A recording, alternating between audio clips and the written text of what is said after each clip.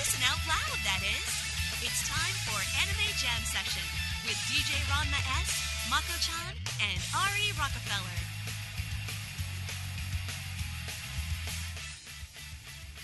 Hey everyone, welcome to Anime Jam Session, episode number 286. We are that podcast that talks about anime, games, conventions, the fandom, geek stuff, and everything in between. I'm DJ Ranma S. I'm Ari Rockefeller. I'm Mako-chan. And I'm Ichigo Gami, here visiting again today. Hey, who let her in? The door was open. I let myself in. Alright, who was the last person came in? Who forgot to lock the door? Sorry. Damn it, Mako-chan, I can't take you anywhere. Nope. But that's okay, because you know why? Hmm. I still have several bottles of Crystal Pepsi. So do I. Mm-hmm. We'll see whose stash lasts the longest. Yours, probably. Yeah, there's at least, 8 or 9 bottles in my fridge. Yeah, I think I've got 4 Crystal Pepsis or 5 Crystal Pepsis, and I think I still have 2 Sprite remixes. Well, I don't know if you noticed, but they're still available. Sprite Remix, that is. Not from what I can say. I found mine at a Dollar General. I'm still finding mine at the 7-Eleven around the corner from my house. You guys are a lot more enthusiastic about this soda than I am. Well, I mean, maybe Ichigo can relate. I mean, it's part of... I don't know about y'all, but for me, Sprite Remix was a part of my con going, 2003, 2004, around that time. Even a little bit before that. Going to cons and picking up bottles of Sprite Remix. And as for Crystal Pepsi, that's part of my childhood. I mean, come on, Van Halen right now. Can't go wrong with that. I remember the Crystal Gravy spoof by Saturday Night Live. I don't know. It always tasted like liquid Skittles to me. And I could never get over that fact. I don't know. I understand, some people's affinity to it. I actually never got to try Crystal Pepsi. I never drank a lot of soda growing up. And so when, those, basically the cliche, the trendy sodas came out, I actually didn't really have an interest in them. I grew up kind of drinking coffee and tea and stuff, so, I don't know. I know that sounds really weird and hoity-toity, but, when I was growing up, my sister drank a lot of soda, but I didn't, because I had this weird fear of all my teeth falling out. So I tried to steer clear of it as much as possible. Well, let me tell you. I mean, growing up, I grew up with coffee, and I grew up with tea, but I mostly drank coffee. I didn't drink a lot of soda until I was, in the 6th grade. By that time, my great-grandmother, Lord rest her soul, let me go to the store to buy, stuff that I wanted. So I always bought, the cheap 50-cent Top Pop sodas and stuff like that, Because you couldn't go wrong. I mean, yeah, you could buy a can of Pepsi for, 75 cents, which is 12 ounces. Or you could get a Top Pop, 20 ounces, and 50 cents. You can't beat that. You can still get them as a different brand. They're $1, but still, you can't go wrong with 20 to 24 ounces of liquid sugar cola for $1. But before that point, my great-grandmother would always get cases of, I think it had to be Del Monte, I believe, orange juice and pineapple juice. And I was always drinking, those types of citrusy juices growing up. That and V8. Which is why I have such a love and affinity for V8. Because I can sit there and drink a whole bottle and it's no big deal.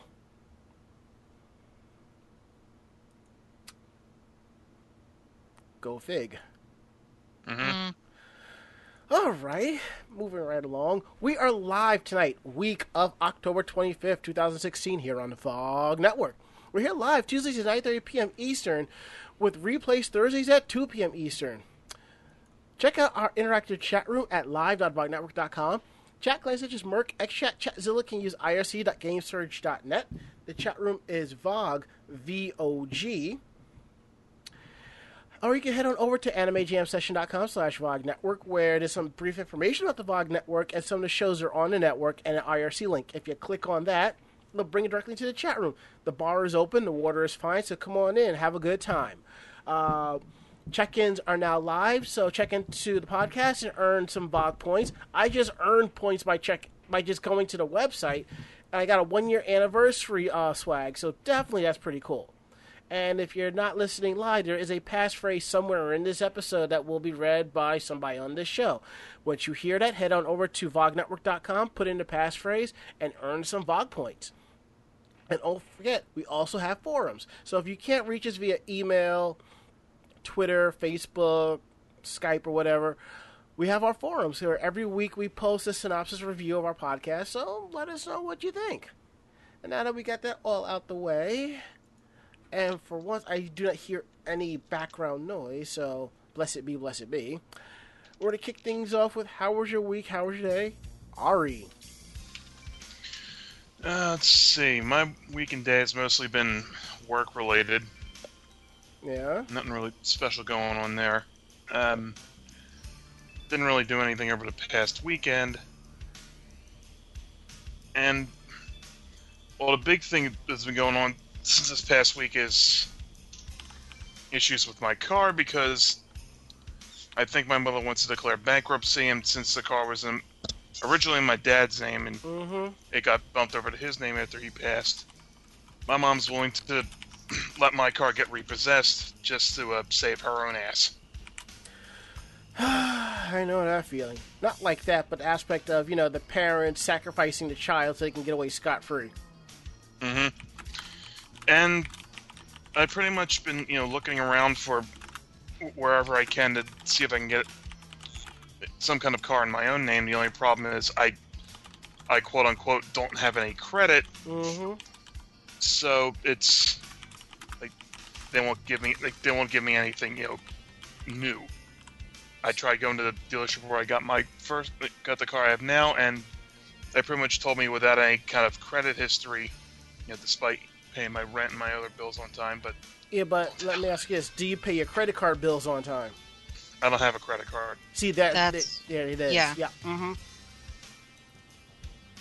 I would recommend applying online for an Amex card or a Visa card and just buy penny ante shit and just pay the minimum. That's all.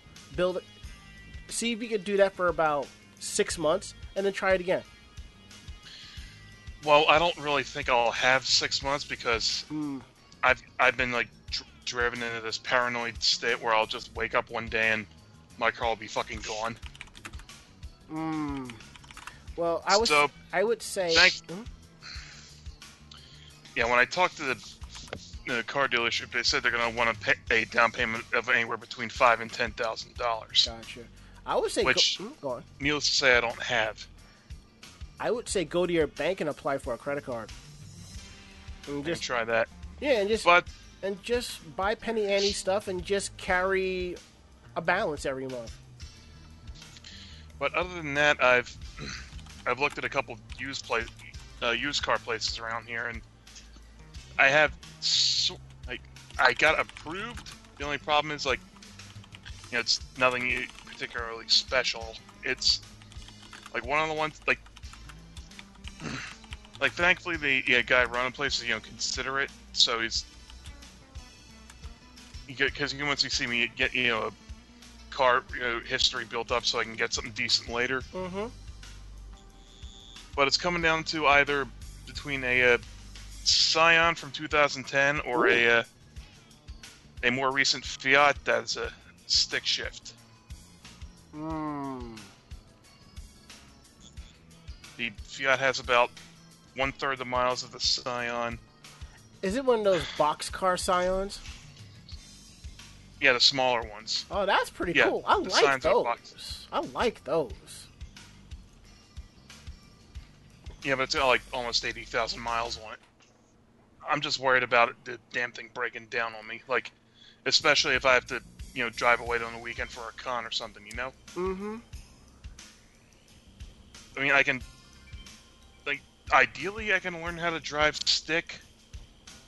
Because the Fiat's got, 40 some odd miles to the gallon. That's, the two-seater hatchback. But I they have all the paperwork ready for me. I just have to go over there and tell them which one I want, and then give the old car back. Get that record expunged, and I'll be on my own finally. Gotcha. Okay. So hopefully I'll be able to, come to a decision in the next couple of days or so. It's just got me really stressed out. I know that feeling. Believe you me. On other topics, I'm just saying, I believe you me. Yeah. So that's how shit's been going for me. You know what? Things are going to get better. I wouldn't worry too much. Like we were saying, you know what? Go to your bank tomorrow, apply for a credit card, and just start carrying a balance and declare your credit. Go from there. Mm-hmm. All right. Mako-chan, how was your week? How was your day? Good. Just, work and all that bullshit, and then trying to get the house ready for this weekend.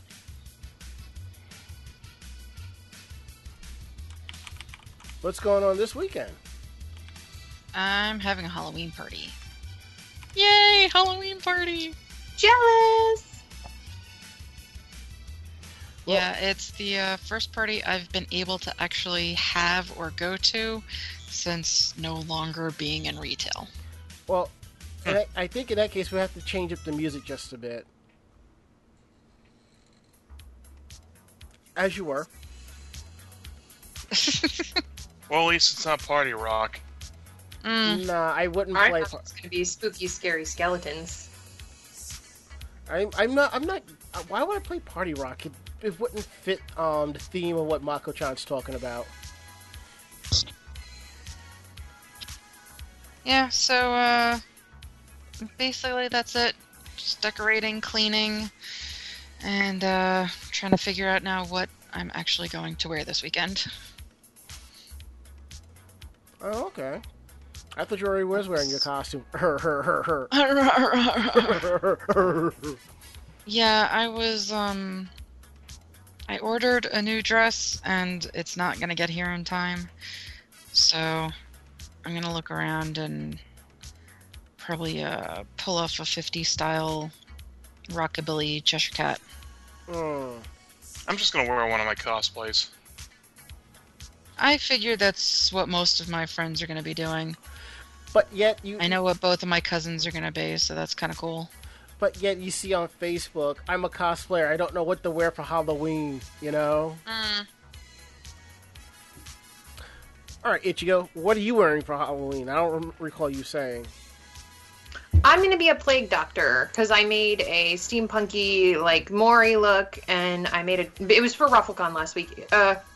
The weekend before last. Sorry, I've been to a lot of conventions recently. But yeah, I made a plague doctor that went over really well. Neat. So I was really excited about that mask and stuff. Fun times. Protected me from con plague, so I guess it worked. There you go. Nice. I ordered a lab coat, and I'm going to this party in the city, you know, as a medical doctor, because I still have my stethoscope, so you know, that'll be kind of fun. Keyword kind of. That picture you posted earlier made me think of a doctor, but I know it was like anti-dust, so. No.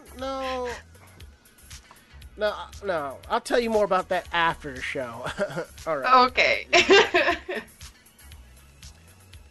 Speaking of, Ichigo, how was your week? How was your day? How you been?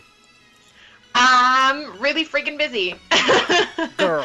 And it's not letting up anytime soon. So I went to RuffleCon and Anime USA, and then I have NecoCon coming up soon. So that was a lot of fun. It was just a lot of work. So, it was just ridiculous. I mean, I'm sure there were a lot of people, especially like a lot of our co-friends that like were mingling at RuffleCon and enjoying that. But it's basically been conventions all these past 2 weeks for me. So it's been crazy. You know, normal con stuff. Yup. But yeah, so I mean, it's been pretty uneventful otherwise. I got home and, you know, of course, just do all your laundry and stuff from con. But I originally thought that I had a cosplay that I was doing with a friend of mine. And then she ended up not going to AUSA, so I was like, yes! I don't have to work on it. I love you to death, but I'm so glad we don't have to finish it right now.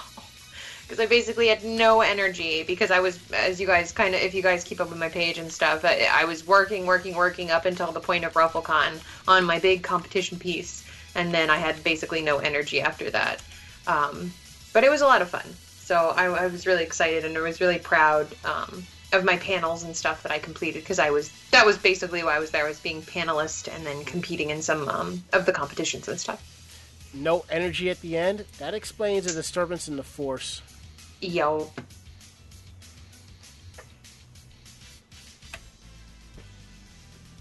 Well, my weekend day has been pretty interesting, you know. I finally cleaned up from the flood. The issue was a slight smell. And all I could really do was just spray and vacuum certain parts. So I was able to get some decent, strong enough carpet cleaner, which took care of that. Ordered stuff for my Halloween costume this weekend, which I'm being like a medical doctor. You know, figured lab coat, slacks, stethoscope, it'll work. I took out my Nozomi figurine that I got from AAC, and that's sitting out on display. And I realized I kind of need one more to even out the balance of figurines I have, because I have 2 Nozomis up here, 1 Mio, 1 Sailor Moon, 1 Sailor V, 1 Maya Natsume, 1 Twilight Sparkle, 1 Rabi and Rose, 1 Artemis, 1 Mario placard with all the crew there,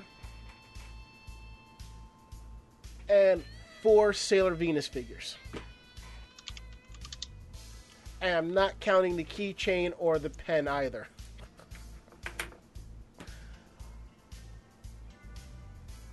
I think that's how it's been, except for the usual getting up, going to work, walking up the street, walking a half a block, and realizing I'm forgetting something and going back and forth.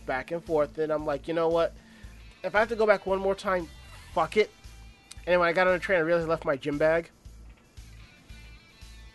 And then I realized yesterday that I forgot to send my grandparents' birthday cards. So, first thing in the morning. Mm-hmm. Yeah, I'm just like... And I feel so bad because their birthday was about a week and a half ago. I was like, fuck. Well, they have... The best grandson award goes to... Well, my grandmother will testify to this. I have always forgotten their birthdays. Always. I think for 2 years I knew when their birthdays were and I actually remembered because their birthdays are like 5 days apart, within 5 days of each other. And 2 years I forgot again.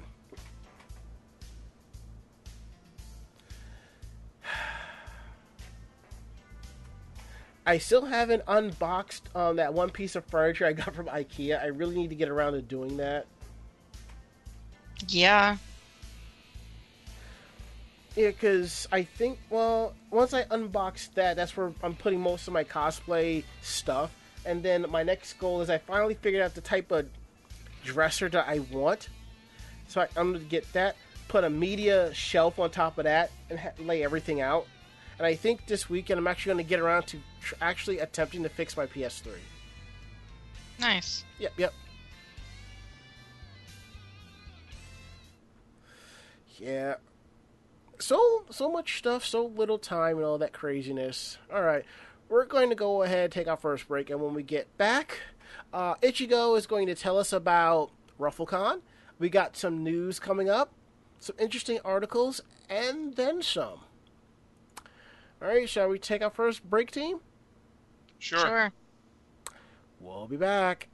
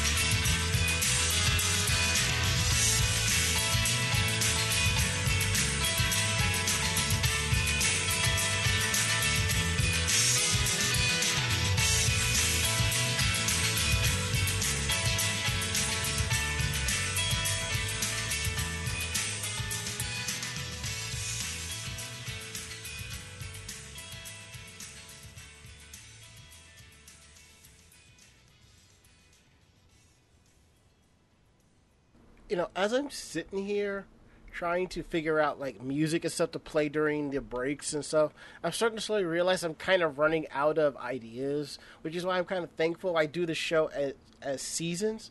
That way I can go back and pull something from a prior episode and throw it in there. And I have to remember to start downloading like B-side tracks and stuff.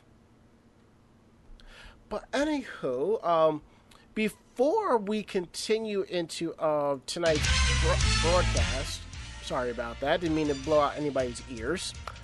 We have a bit of breaking news coming out of Tokyo, Japan, in regards to something about a Comic-Con being reported to us by Anime News Network. There is a Comic-Con there called Tokyo Comic-Con, which is the Japanese counterpart to San Diego Comic-Con. It seems that they have decided to ban male crossplay. Oh boy. Yeah.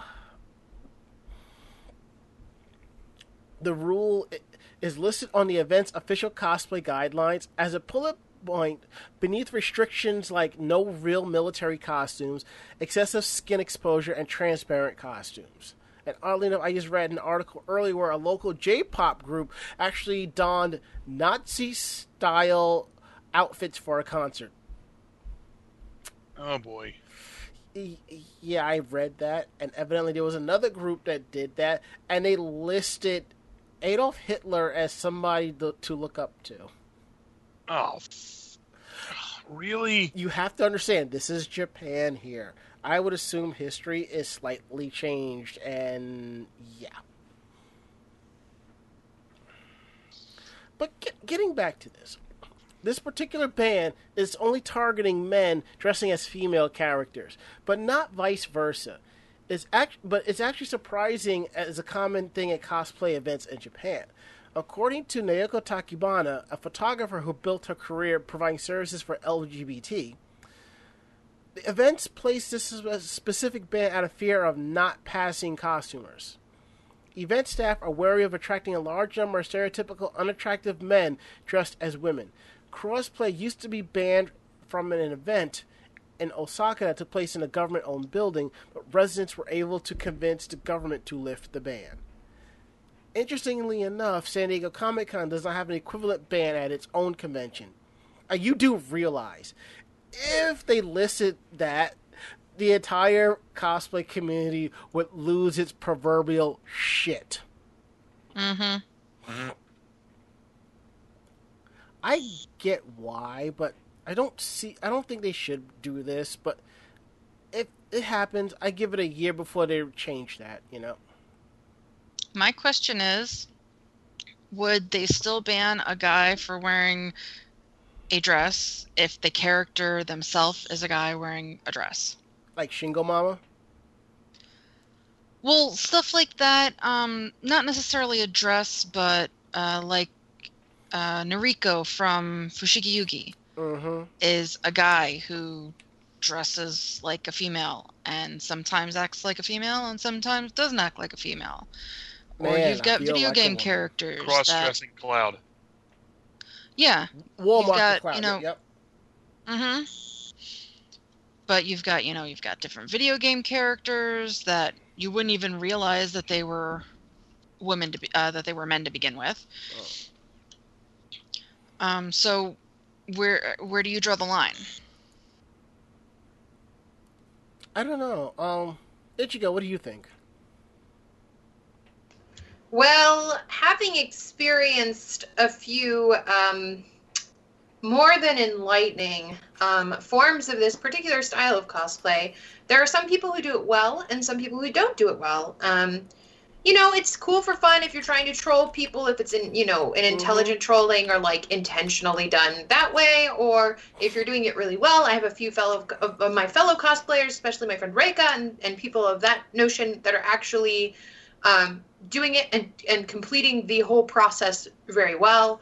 As far as Japan kind of banning it from their conventions, unfortunately, seeing this from the societal issue standpoint, I think what they're trying to do, which is kind of funny because it's ironic in a way, the state, the nation that basically perpetuates kind of some lolicon and not talking about like Lolita, but lolicon and pedophilia porn and things of that nature, and they're a little bit more. I mean, it's not like widely accepted, but it seems like America is more persecutory of that kind of thing than Japan is, because there are public stores you can go to in Japan. They may not be listed on the elevator, but you can go down to the floor and there are stores that explicitly sell this stuff, or doujinshi that deal with those particular subjects, for them to kind of turn around and go, oh, males are not allowed to dress in revealing clothing because we don't want to attract that kind of person. When if you look at otaku and its kind of selected ideal in Japan and Japanese culture, like otaku is already ridiculed.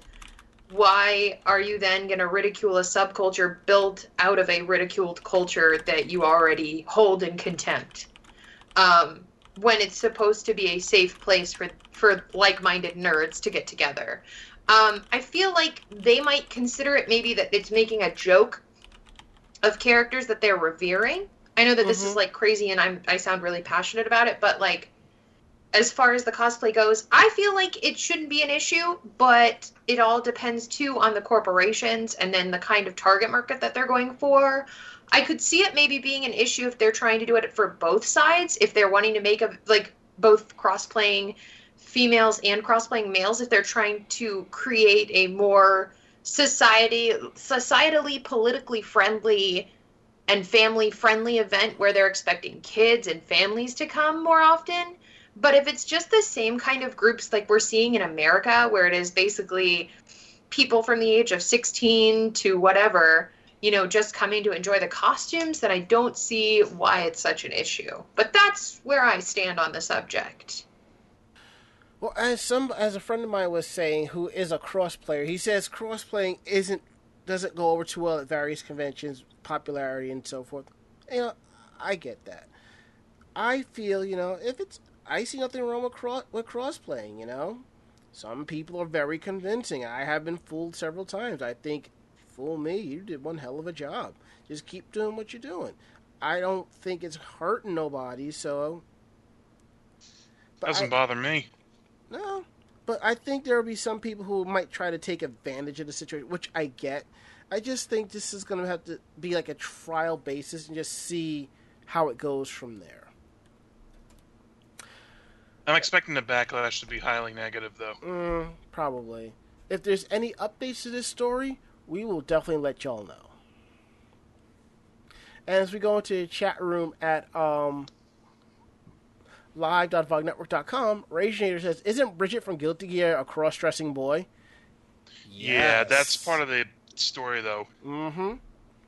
He was apparently in the town in which he lived in, he was the youngest of twin boys, and the people there have a weird superstition about twin boys that are born. So his parents gave him a girl's name and had him dress up like a girl. So. Yeah, but that's just it. Is a guy able to cosplay as that character knowing that it's a guy dressing as a girl? Or is that also against the rules, even though technically the character they're cosplaying is a guy? Yeah, see? So, that's what I'm questioning.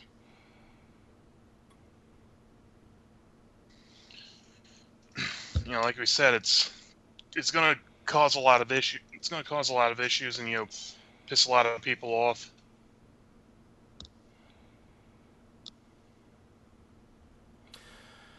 Well, we'll see how that will turn out. If we go back to our chat room at live.vognetwork.com, let's see here. Dark Tetsuya says, so no man-fae? I don't really know how open Japan is about that sort of thing, so I can't comment. And Bob Coffee responds with, man-fae is something that should never be spoken of. I still have PTSD from seeing man-fae in real life. I'm sure the guy cosplaying as Faye Valentine is a perfectly normal, adjusted human being. I think he did that mostly for shits and giggles because he was banned from AX for a year because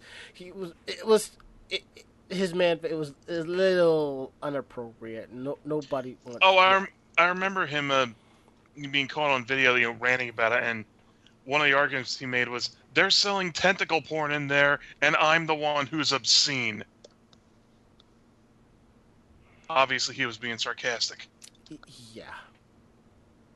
And also, Bob is telling me that I need a L.E.G. to go with my Nozomi. So maybe the next figurine I buy, I'll get the matching one to go with that. We'll see. Nah. You're probably right about that, because I also have a Nozomi plush hanging here, just sitting here too. Yeah, you've got to go into the next series. Yes, I need a Yohane figurine, seriously.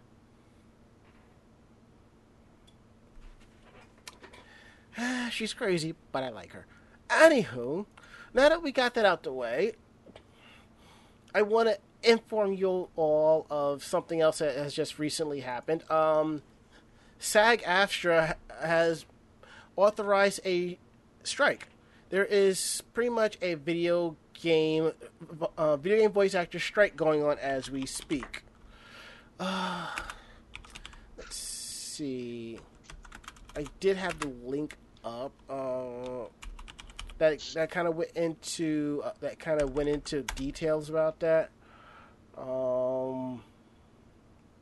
Pretty much the main thing is they want better pay, they want residuals, and they want more break time and better working conditions. Because I have a lot of voice acting friends on my Facebook, and when I watch what they do, and then I hang out with them and talk to them, I definitely understand how much effort they put into those voices and constrain those vocal cords, Especially parts with a lot of screaming in them.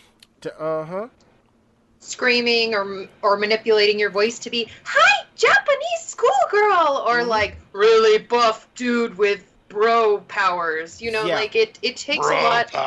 Bro powers. Just bump, bro. Like you can start to hear me. Oh gosh, hail Lord Il Palazzo. Yeah, it's stressful and straining. If I'm not mistaken, the voice actress for that character from Hyatt from Excel Saga. Yeah. I think it was Excel. She had to take a break as she strained her vocal cords doing the voice. Yep. Pretty much. Yeah, and I heard something like she was going to get permanent damage if she kept it up, so she had to take a break. Yep. Like she physically had to. Yes. Pretty much, they also want a bonus for every 2 million copies of a game sold or subscribers and so forth. The companies are saying that not even people that work there are getting like residuals off the games. And if you ask me personally, if I'm busting my ass on a video game and it sells well, I think my entire team should get some type of residual based off of that. Oh, definitely. Well, that's just the thing. What the voice actors are asking for is nothing more than their actor counterparts are already getting. Yes. In a similar union. It's the same deal with, the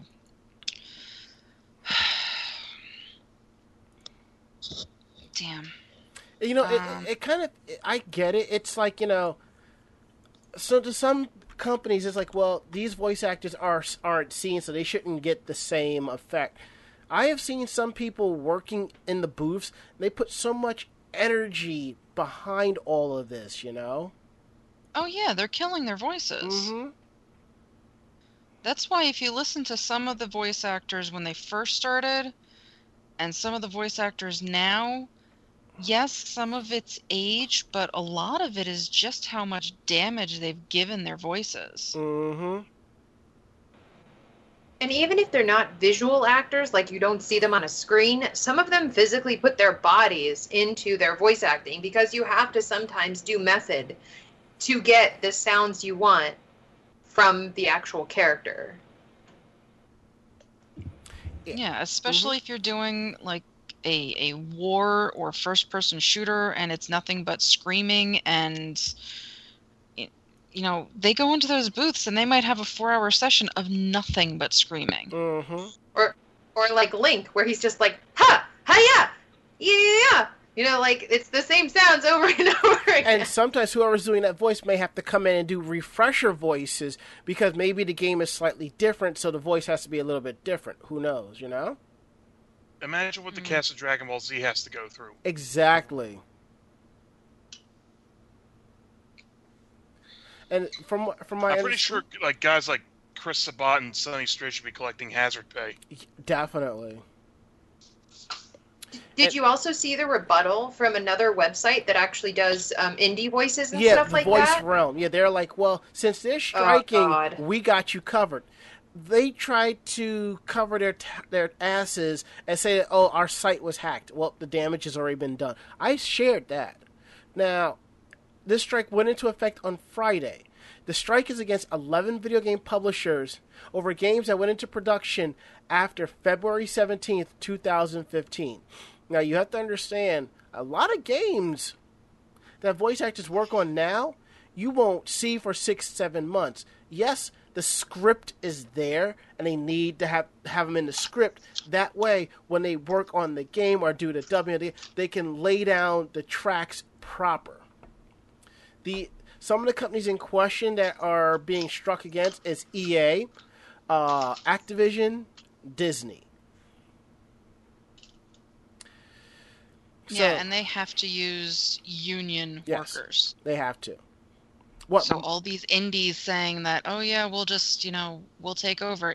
Too bad, so sad.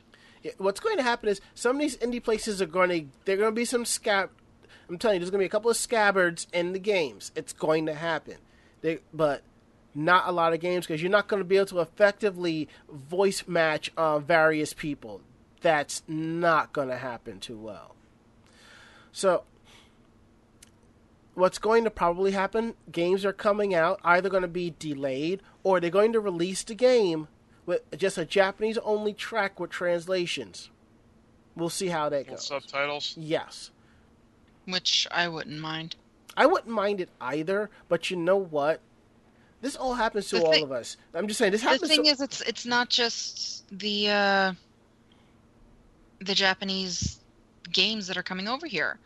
Most of the Disney games and Nickelodeon games, those are dubbed in English first. Mm-hmm.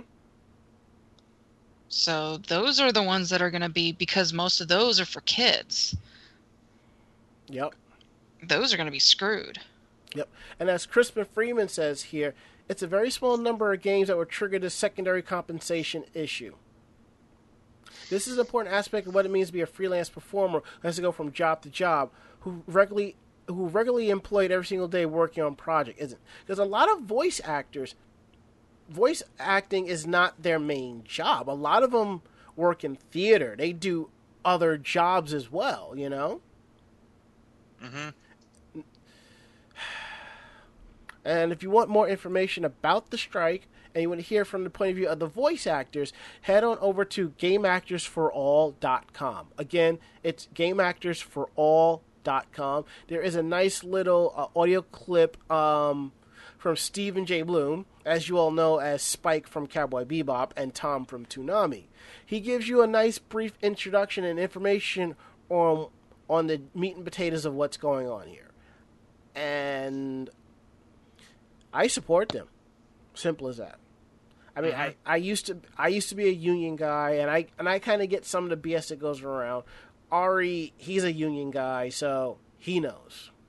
Oh yeah. All right, now that we got that out the way, hold on. I need to find something here because I don't think I have anything on my computer that kind of fits this, so this is for Ichigo. Alright, take this out. Now we're going to talk about RuffleCon, so the floor is now yours. Need to get something nice going. Twinkly sounds, moe sounds, generic anime idol intro. It's not pastels everywhere. Yeah. I would sing a Moe song, but my Moe songs are a little bit more morbid, so I don't know if they'd fit well. You are a Death Yonder, and you know it.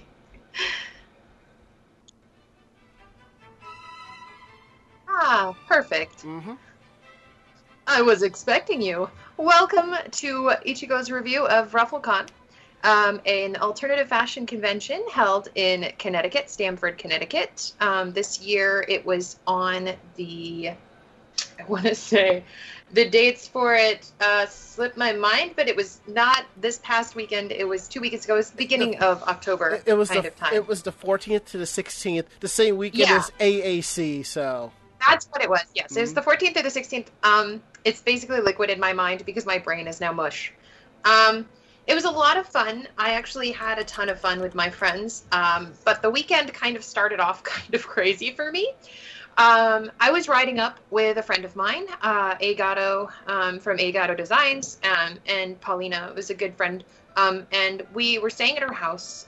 Me and my friend Amanda were staying at her house because we wanted to make it as easy as possible in the morning to get up, because the drive to Connecticut is about 5 to 6 hours. And the tolls, take up time and money. Mm-hmm. So we wanted to make it worth our time. To get up there early on Thursday and try and at least enjoy some of the area before the convention's craziness started up, because a lot of us, like me and Paulina, were both participating. We both participated in the competitions. So there was a label competition, which required multiple fashion pieces. And if I know you guys who frequent the show know that I'm a fashion designer. Yep. I participated in the individual competition with a big piece that had a lot of moving parts and pieces to it, so I had to make sure that it all looked tip-top. However, the night before the convention and driving up, we ended up dealing with not one, but 2 fire drills. So we're hanging out, we go to sleep at about, well, everybody else goes to sleep at 11, but of course I'm crazy and an insomniac, so I went to bed at 1. Wait, Ichigo, did you just say your piece had moving parts? I mean, it didn't have functional moving parts, but it had parts that opened, like I made my bustle into a bag. So I was dressed in oji, which is what we call prince style, which is just the boy, like the male counterpart to Lolita, because I wanted to wear pants. Because when you said moving parts, I'm picturing like the bustle or whatever, just like automatically rising up and down or some shit like floating or some crazy with LEDs and gears and stuff. It is a steampunk convention. When I say it's an alternate fashion convention, it isn't just Lolita or J fashion. There are, of course, your Fairy K, your Visual K 80s hair rockers, your goth, and your steampunk community, as well as people who are doing period garments from Victorian era and Edwardian era and things like that.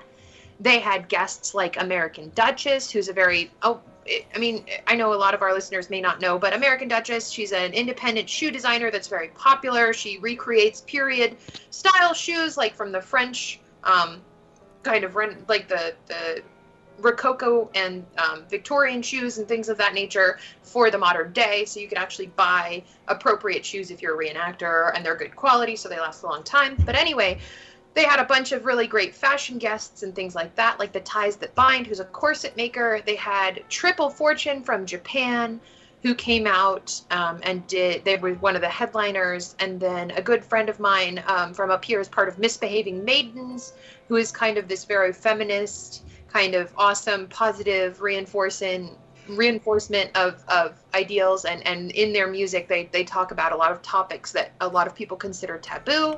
That's my friend Erin. She's part of Misbehaving Maidens, and they're kind of really cool. I got to actually see them in concert this time, so that was exciting. Ichigo, slow down. We have time. I know you sound so hyped and excited. I'm just saying, slow down a little. Okay.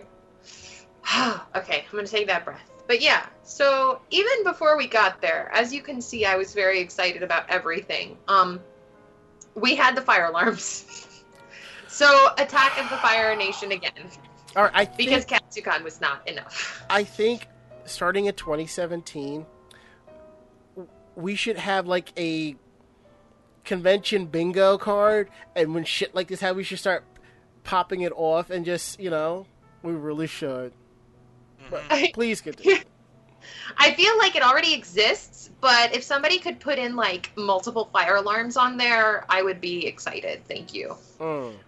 Because I know that there's one that exists for like the types of cosplayers you see and stuff like that, but I don't know if there's one that includes a fire alarm. So, hey Bob, get right on that. But yeah, so and then of course we had to wake up the next morning. So the first fire alarm went off at 2, and then around 2, and then the second one went off around 4. We ended up getting back into the building within like 20 minutes of each fire alarm, so it wasn't heinous, but trying to get sleep around that to have a 6-hour drive the next day was fun. Yes, fun. We'll call it that. You don't sound too convinced. I've been trying to convince myself since it happened. But, I mean, I got to spend time with my friends, so I guess that was the win for that. It's crazy, though, when you're driving up, the tolls, like how much, I think it was like $50 each way, just to get up to Connecticut. Yeah, from here. No, so it's $100 basically to get up there and come back. I mean, I know I've researched the tolls up to New York before, and it was around $200, but wait, that's a little too pricey. Because Ari, from your house up there, how much did you pay in tolls? Let's see, like $7 to go from go to the length of the turnpike I need to. I think $15 to get over the bridge into New York's on the Staten Island. I think. Yeah. I think another $13 for a different bridge, and then I think one more bridge out of New York State was like $8. And the tolls in the Massachusetts Turnpike were dirt cheap by comparison. I think we were on the Massachusetts Turnpike twice, and we didn't pay any more than like $2.50 in tolls altogether up there. Yeah, and also you can take alternate routes. Like part of the reason we saved money off of 95 is Ari missed a turn, but it took us to the Bronx River, to the Cross County, to the Hutch, to the Merritt Parkway, and interestingly enough, taking that direction took us the same amount of time if we were on 95, except that we didn't have to pay a toll. Okay, there's a little bit there's a little bit of a difference when it comes to coming up from Virginia, Maryland. Oh, right. That because we have all of those bridges and shit to go through. So yeah, the ones in the Inner Harbor are pretty nuts too. Yeah, because they go anywhere. I think the cheapest toll we paid was like $5. There might have been a $3 toll that we paid on the way up, but honestly, it was like $5 to $15. I think the most expensive one was $15, and I think that was either when we were entering New York or when we were exiting New Jersey off of the turnpike. I know that one was like $13. Gotcha. But it adds up, and I might be saying $200 because it might be like $100 to get up there and $100 to get back. But it was expensive to get up there. But I mean, we ended up getting around in town around 3 p.m. and we drove through New York City. If you guys caught my live stream on my Facebook, some of it. I tried to make sure that I live streamed when we were going through New York. So I've been to New York. I can say that now. So yeah, we got in about 3 p.m. and we had to run a bunch of errands for last minute supplies and things like that just to get snacks and booze and, normal con stuff. And then we had an early start the next day. So I think we might have run into some of our comm. Like, I don't want to say 70%, but maybe like 60 to 70% of our comm from this area, like Charm City and the Nova area, were at RuffleCon, which was kind of amazing because it was like home away from home at that point. So we kind of hung out a little bit, and then I think we all went to bed at that point. Like, it got later in the day. I think we ate dinner and then just kind of went to sleep because we all had to be up super early the next day. Now, this was the Thursday going up or the Friday? Yeah, this was the Thursday going up because we were not going to do that drive on Friday because... Yeah. Because honestly, if you're going to a con and you have to travel more than like 4 hours, it's best to go up. It's best to get there Thursday. Yeah, I'd say like 3 hours is probably my max, just because if you go any higher than 3 hours, you risk having like 2 hours added on just for sheer traffic or congestion or accidents and stuff. And considering I know like gridlock traffic, I know you guys know it because up in New Jersey and New York, like it's crazy. But in DC, it's I know we were rated like worst in traffic, like #1 worst in traffic a few years ago. It might have even been last year too. But we just really have horrible traffic. Like today, it took me 2 hours to go 31 miles to get back to my house from my friend's house where I had tea today. So that was fun. Wonderful. Now, how did Friday go?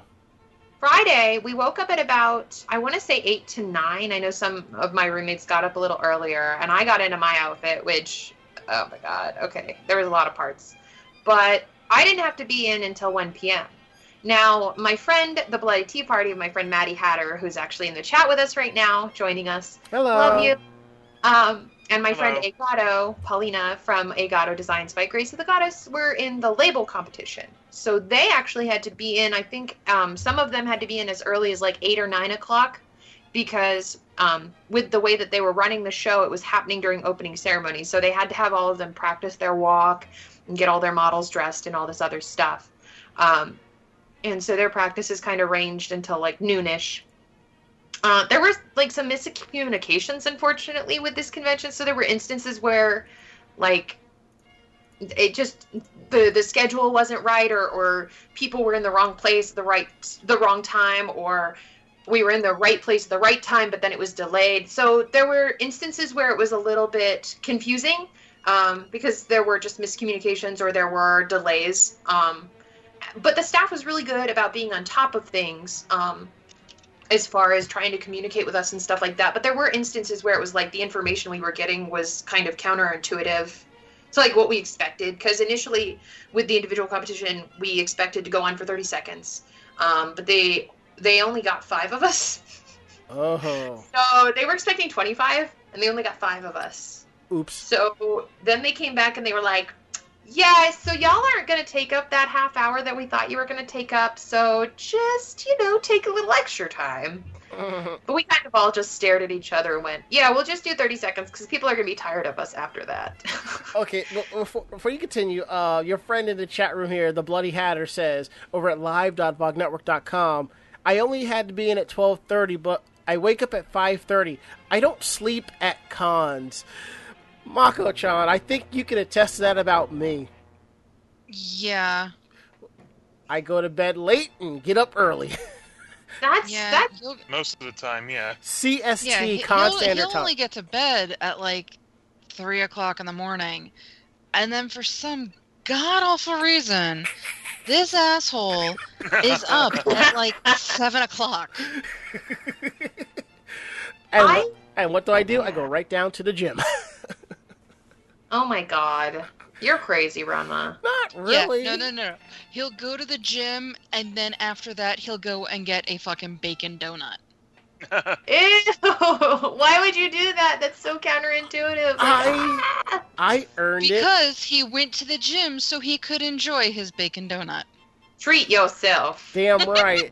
And just so you know, when I went to the gym, this was at Zenkai Con, I ran into my buddy Kevin Bulk. He, like I said, he is one of the reasons why I go to the gym. So, I thought it was really cool seeing him down there. And as Bob Coffey says, con time equals no sleepy time. I do stay up a little later than a lot of my roommates, and I kind of feel bad sometimes because I'll get back into the room. I shower at night just because I don't like to run into people when everybody else is trying to get ready in the morning, especially at an alternative fashion convention. Hi. So I try to take a shower at night, and I always feel like, when you're like the last person in the room, everybody else is asleep, like anything you do sounds extremely loud and incredibly close. Unless you are heavy sleepers like us. Oh yeah, no, I think all my roommates said that they never woke up to me, but I always, I felt like an asshole because I dropped my shampoo bottle one time, and it clattered, and I was like, shit, and I couldn't curse loudly because I didn't want to wake anybody up. So, fun times. But yeah, so there was just a little bit, but after that it went fairly smooth, at least for the individual competition. Like, we did our walk, and they had it set up so that the individual competition was before the label, and then they changed like when the prizes were going to be announced, because initially it was going to be at the end of opening ceremonies, which I was like, that makes sense. They want to entice people to stay at opening ceremonies. That's fine. You know, but then they changed it to that they were going to announce it after the label competition. So, I mean, I was going to stay for opening ceremonies anyway. I'd kind of like cleared off my schedule. I mean, there were some interesting panels. Actually, this con has a lot of really great panels if you're into a lot of like period proper fashion and things like that. They had a lot of things like, oh gosh, okay, on Friday, they had things like resin crafting and things about steampunk, like an introduction, because they actually had Citizens of Antiford, which is like a group of steampunkers in that local area, to Connecticut and things of that nature. And of course they had Triple Fortune, which if you ever meet Madeline in person, she just gets flustered because they're her bae. And then of course things like how not to be stupid when you're on the internet and there are trolls. And things like introduction to draping, so people who got into sewing and things like that. It was kind of cool. There were a lot of panels that I wanted to go to, but unfortunately, you know, you choose one or the other. So I did the competition because it was being sponsored by Simplicity, which is a big brand known for their mass production patterns and things like that. So it was really cool to be able to participate in that. And I ended up winning. I tied for first place with a lovely lady named Pandora, who did this witch kind of outfit that was very cute. It was like a little witch outfit. She made her hat and her blouse and her dress and everything. So she was really, really sweet and adorable. But again, there was just a small group of us. So I think everybody kind of won something except for maybe like one or two people. Which, I mean, it was kind of sad because the group, when it's a small group and only a few people don't win, it kind of sucks, but it's a competition, so it is blood on the floor. I don't know. So it was a lot of fun, and the only thing though is that they had a bunch of the label participants write up descriptions for their outfits that never got read, so that was a little disheartening. And of course, as Maddie is saying, like, Triple Fortune is huge in the Lolita community for their fashion and stuff. She's like, people had to get their bonnets. So they have a lot of other stuff besides just the competitions for the fashion shows. They also have like a couture showcase, which is like a high-end, super detailed fashion show for the specific guests that they have. Because again, it's a fashion convention. Mm-hmm. They're going to have fashion guests. And so they had a couture showcase, and then they had a fashion show. Unfortunately, that was all on Saturday during my, like, right before and after my panel. But continuing on Friday, the rest of the day after the competition wrapped up was pretty, I don't know, it wasn't uneventful, but it was kind of quiet after that because the rest of the panels that I wanted to go to were either canceled or they weren't what I expected, or they were limited. So there were instances where they had certain like beading workshops or sewing workshops, because that's what I do, that I wanted to go to, but they had a cutoff for the amount of people that could attend. So Friday, I think I just ended up hanging out, and I went to some of the concerts. I went to the Misbehaving Maidens concert because I love my friend Erin to death, and they are amazing in concert. And then there was a few other things going on, and then there was a Midnight Garden pool party that I went to, which it was fun. I even made myself like a 1900s style swimming dress for it, but then like, I don't know, I wanted it to be more, and then it was kind of weird because they came in while we were swimming. We went in and we were swimming, and there was supposed to be like a raffle thing and stuff like that going on, and they came in to take pictures, and they were like, so anyone who doesn't want their picture taken, swim to that side of the pool, and anybody who wants their picture taken, stay on this side of the pool. So it was like segregated swimming for a little while, and it was really weird. I don't know. it was a weird thing because they broke it up and it I don't know, it felt very weird and alienating, and it was very strange to me. I just didn't understand that, but yeah, no, that's what people were comfortable with, so that's how they did it. And I never realized how bad pools are for trying to talk to people. Like, they have such bad sound rebound and reverberance and vibration that you cannot talk to anyone in the pool. Adult Swim, y'all. So that was basically Friday. I finished up the pool party and then I went back up to sleep because on Saturday I actually was going to I think I hung out with some of my comm during the earlier part of the day before the concert, and we ended up planning to go to a tea house in Stamford, in Hartford, or New Haven, Connecticut, called the Drawing Room. So the next day I had that planned. So on Saturday we all woke up kind of early, and my roommates went off and kind of did their own thing. They were enjoying the convention, but I went off with some of our comm mates who are also some of my very good friends, and we went out and had a local tea house, the Drawing Room. The scones were on point, which is really hard to do well because, we're picky about our scones. You know what, Ichigo? You and your friends need to get all Lolita up, and I need to take you all to Alice's Teacup. I know! I want to go up. Go. I have so many great themed tea houses up there, and I just want to do all of them, and I want to roll around in all the fabric, and meet all the kitties at the cat cafes, and, live there for a month? I don't know. And then there's another place out on Long Island. I think it's called the Witch's Brew. I've been there, and it's a little pricey, but the ambiance is really nice.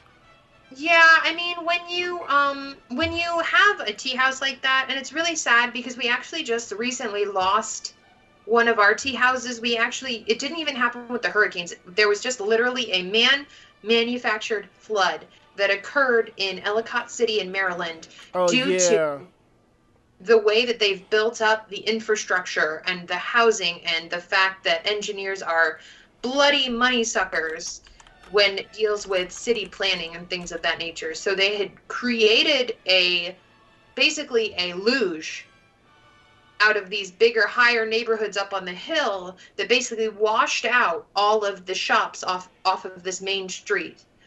Because it was basically right off the water. It was right on the water table. So anytime there was going to be a flood, it's obviously going to occur. It's going to reach up. But this actually reached up higher, and it took out a clock that had been there for I don't know how many years, but a long time.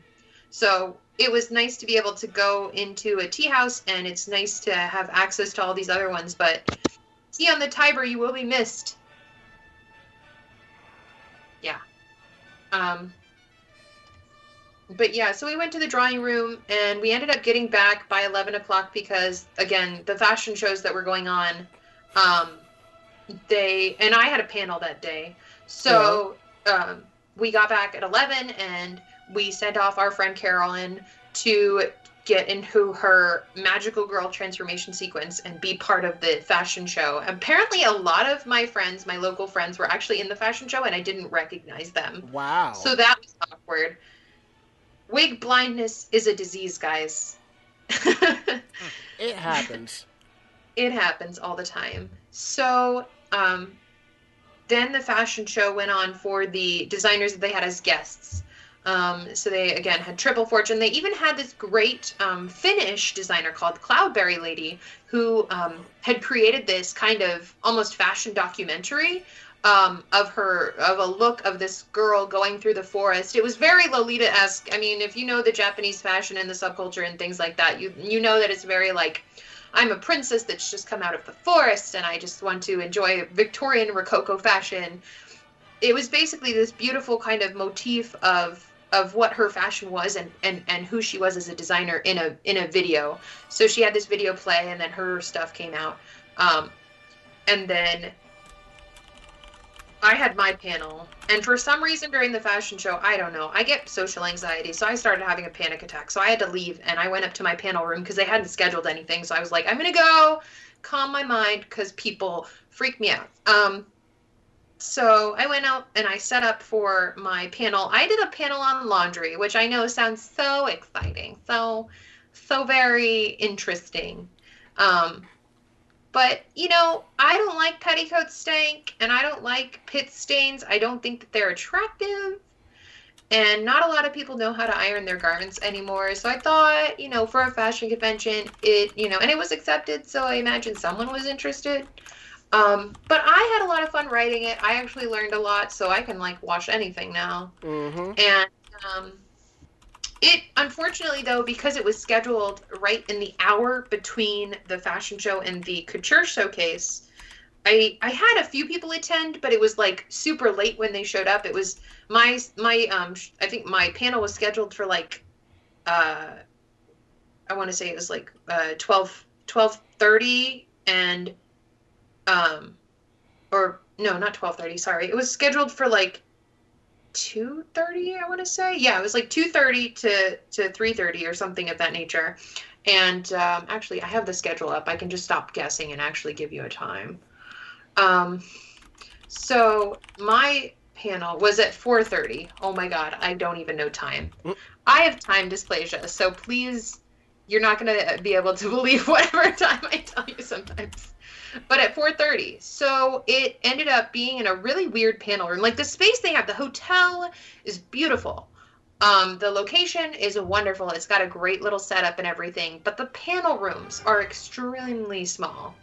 Yeah. Like, some of them were really good sizes for what they had, because they had the limited, like I was telling you, the limited availability things where they cut off the amount of people who could attend, like some of the guest panels like Triple Fortune, and some things were exclusively VIP and stuff like that. But when you have panels that you might be interested in that are just hard to find, sometimes you just give up, you know, because you don't want to have to search for a panel. I know that happens at Otakon when they have panels that are kind of hidden away, or when like Katsucon moved to its new venue. Like, it was hard to find things. So by the time you'd found it, you were so late into the panel that you were like, why do I even want to go? Thankfully, people showed up. So I did my panel, and I taught people about how to clean the crap out of your clothes. Yay! I'm going to be posting it on my my fashion page, so if anybody ever wants to see that stuff or ask me, please, you can send me a PM. I'm more than happy to help you out. But yeah, so then of course there were other things that were going on, like the couture collections again. That was the fashion show after my panel, and I went to that, and it was basically kind of a one-on-one with some of the higher end designers, and that was really cool.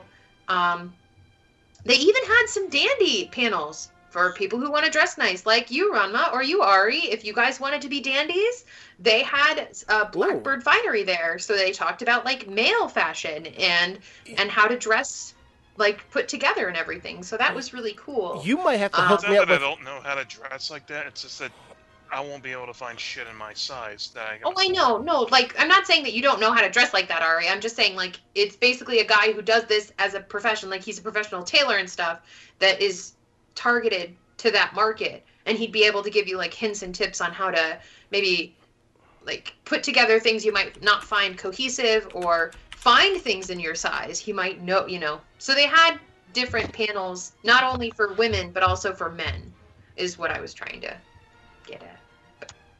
You might have to send me links on that, 'cause I may just be wanting to read up a little bit more about that. Yeah. Yeah, me too. Definitely. I'll definitely share that with you guys. I'm going to get my report up, and I'll try and include a bunch of links for everyone so that they can go and see these different designers and things like that and check out their stuff. And then, of course, they had things like the dark side of opera and how to avoid exploitation in alternative communities, not just like Lolita, but also goth and things of that nature. And then, of course, they had RuffleCon Drink and Draw, which was an amazing panel. I wasn't drunk. I was, I don't know, the designated drawer, if you will. It was really cool. It was set up, unfortunately, it was ruined by a small group of people. So it was set up to be like a formal drawing class. So you go in and you draw tastefully, scantily clad ladies and Oji in various forms of undress. Because it's a drink and draw, so it's 21 plus. And so there were some people that were drunk, and then there were some people that just took it way too seriously. And it was like... How serious are we talking? Like shushing people. Like literally shushing people and being like, I'm trying to draw. And we're like, it's not even that serious, bro. Like they oh my god. Like we were in there enjoying it and having fun, and they put on some background music, so people were starting to sing along and trying to get into the spirit of it, because people were on spirits. They had imbibed them and were enjoying them and trying to enjoy themselves while drawing squiggly lines of female figures. Like, what? Like, why are you gonna shush someone? So it was kind of ruined by those people, and it just kind of brought a bunch of people down because no one could enjoy it, because everybody had to make it their special moment because they're snowflakes. And so that occurred. But there was also the... You know what it is?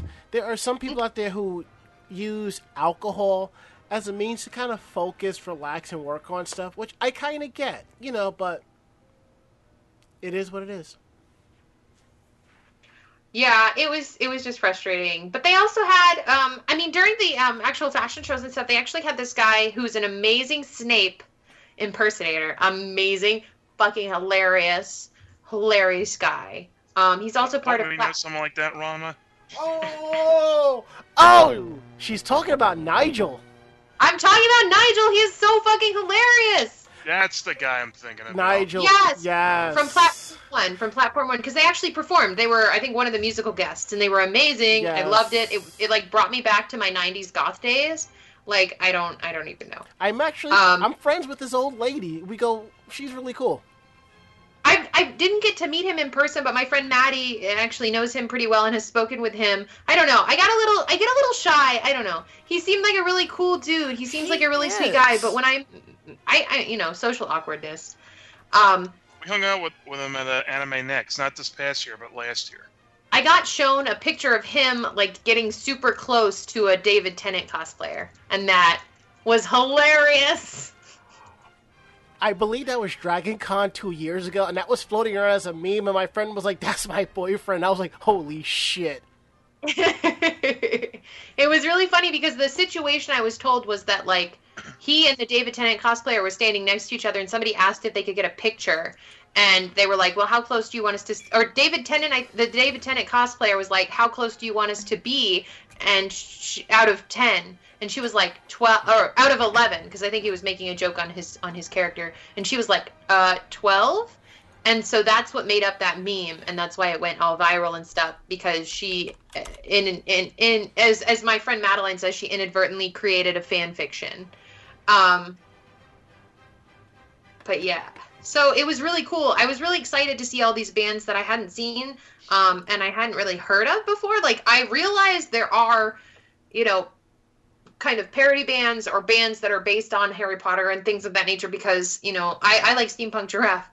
There's Steam Powered Giraffe, and I know, like, there are Abney Park and things like that there are focused kind of they have a shtick. There's bands that have shticks that go with certain geekdoms. Mm-hmm.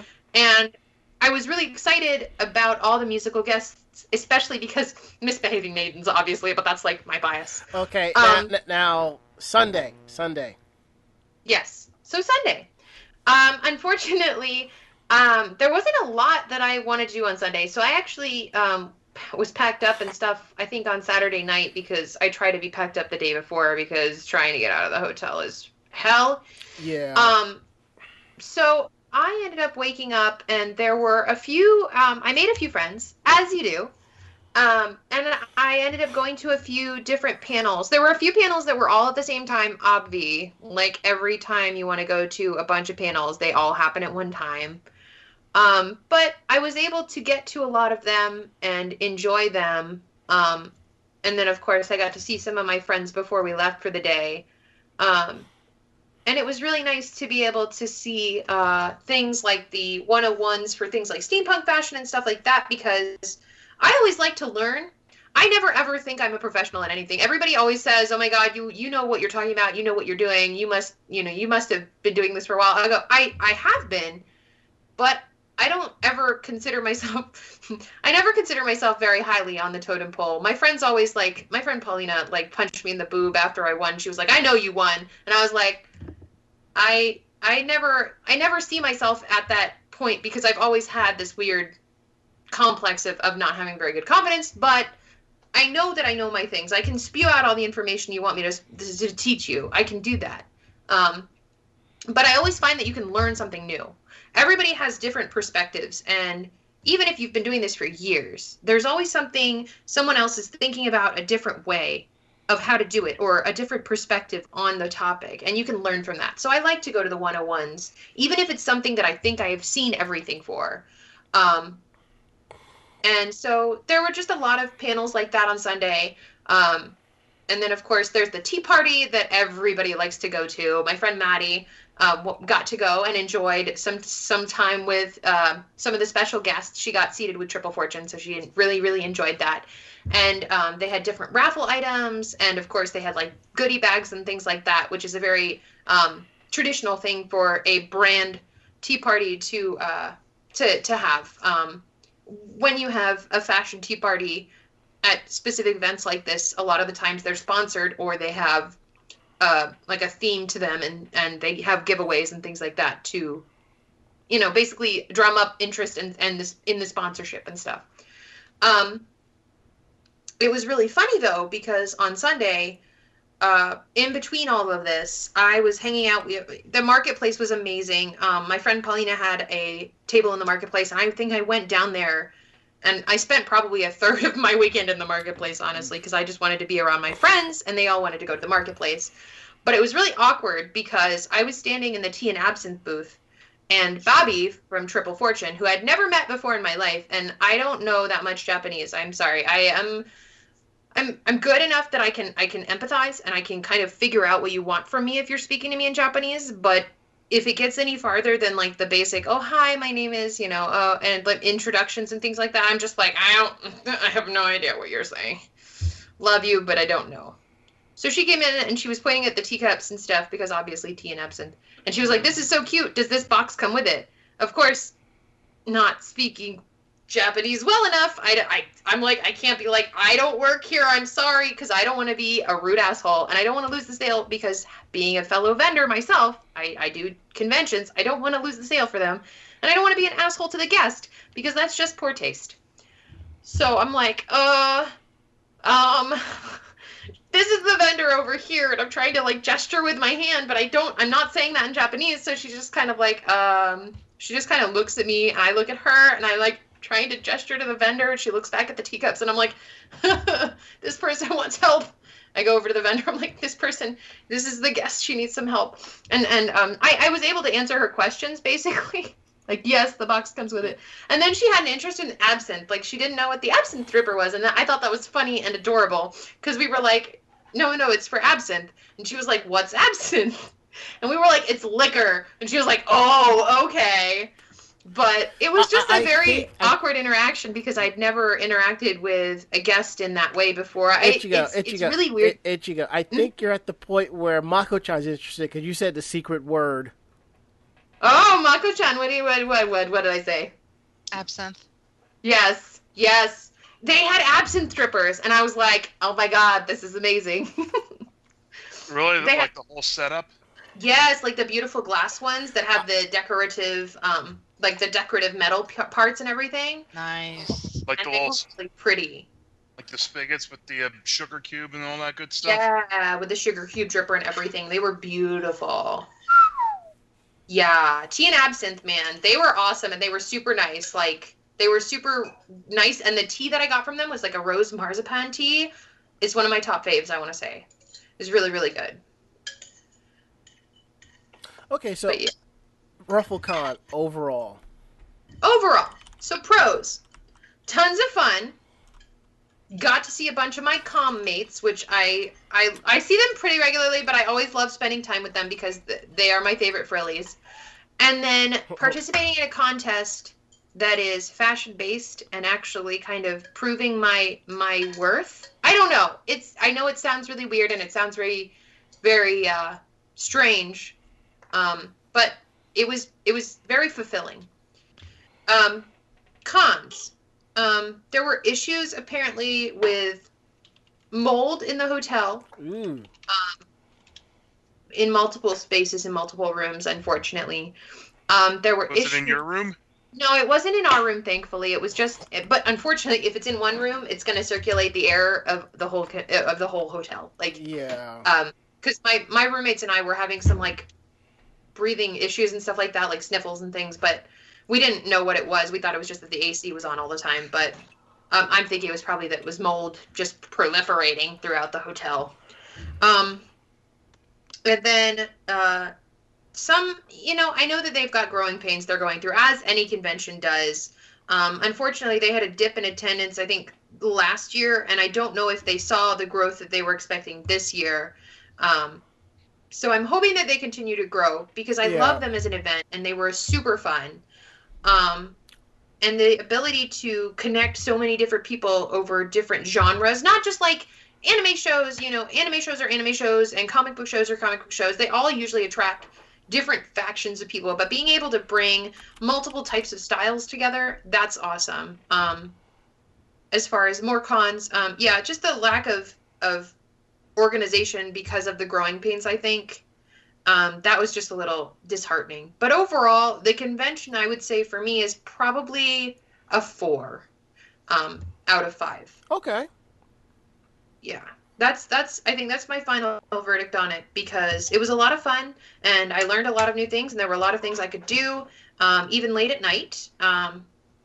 But, of course, the organization and the maybe the formatting of panels and stuff could do with a little bit of brushing up. So that's basically my 2 cents on that subject. Awesome. Would you go back next year? Yeah, actually, I with my winning, I won a sewing machine for myself and an entry ticket for next year. So I'll be going back. Well, if it's not the same weekend as AAC, I might have to. I may have to go and check it out and do this dandy style. Oh, I would love it! Oh my god, I need more men in my RuffleCon. That'd be so awesome. Well, my hubs might be coming too. So. Well, I look at it this way: if it goes down, me and Ari will show up. We'll be your dandies, and Mako-chan will be in the absinthe room all weekend. Oh, hell yeah. You see? All right. That sounds awesome. I think we need the crew. We get the dandy crew on. It'll be awesome. We'll all look so fly. You do realize the opening from Space Dandy is going through my head now, Yeah, I saw it too. Yeah. Okay, now that we got that out the way, I am going to go ahead and open the Skype line. While that's coming online, we're going to go ahead and do open forum topic, because we ran out of time to talk about basic the normal news. So we'll probably most likely see. Shouldn't we talk about at least the one article or thing that relates to the open forum topic? Oh yeah, we will do that. All right, well, I think that's something for you, Mako. So you take care of that, because that's you. You're the one that loves this Pokemon. Yeah, well, you're gonna pull the song up for me? Actually, I am. Yay! So, the adorable new Pokemon Mimikyu is in one of the newest, I guess, video previews for Pokemon Sun and Moon. And just like in some of the past video fun that Nintendo has been putting out, this Pokemon now has its own theme song. And it's adorable and somewhat heartbreaking, but I love this Pokemon. It's just so fucking cute. Shall I go ahead and play the song? Yeah. To register participation for this week's episode of Anime Jam Session on VogNetwork.com, use the passphrase SPEAR.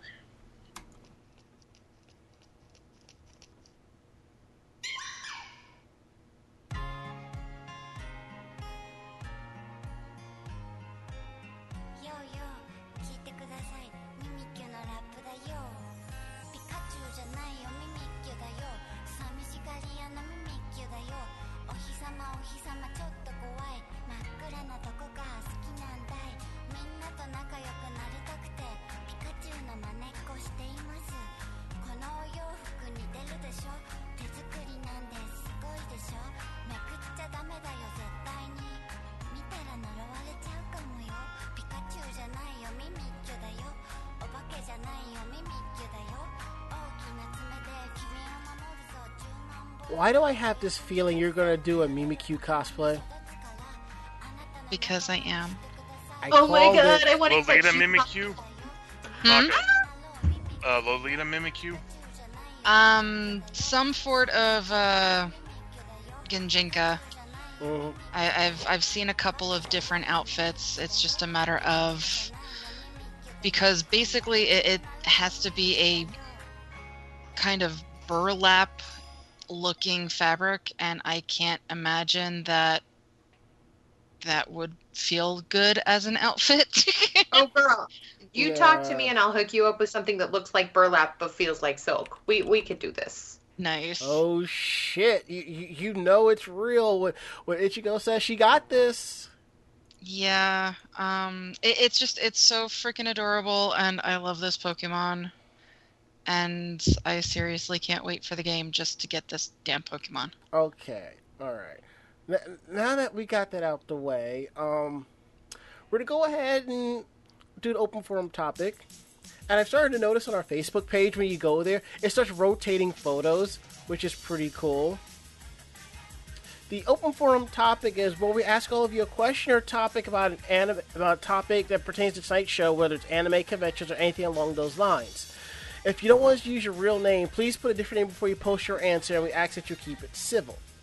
While we got that together, we have two answers from Matthew, Cubone, and from Kelly, the Aloha Diglett Trio.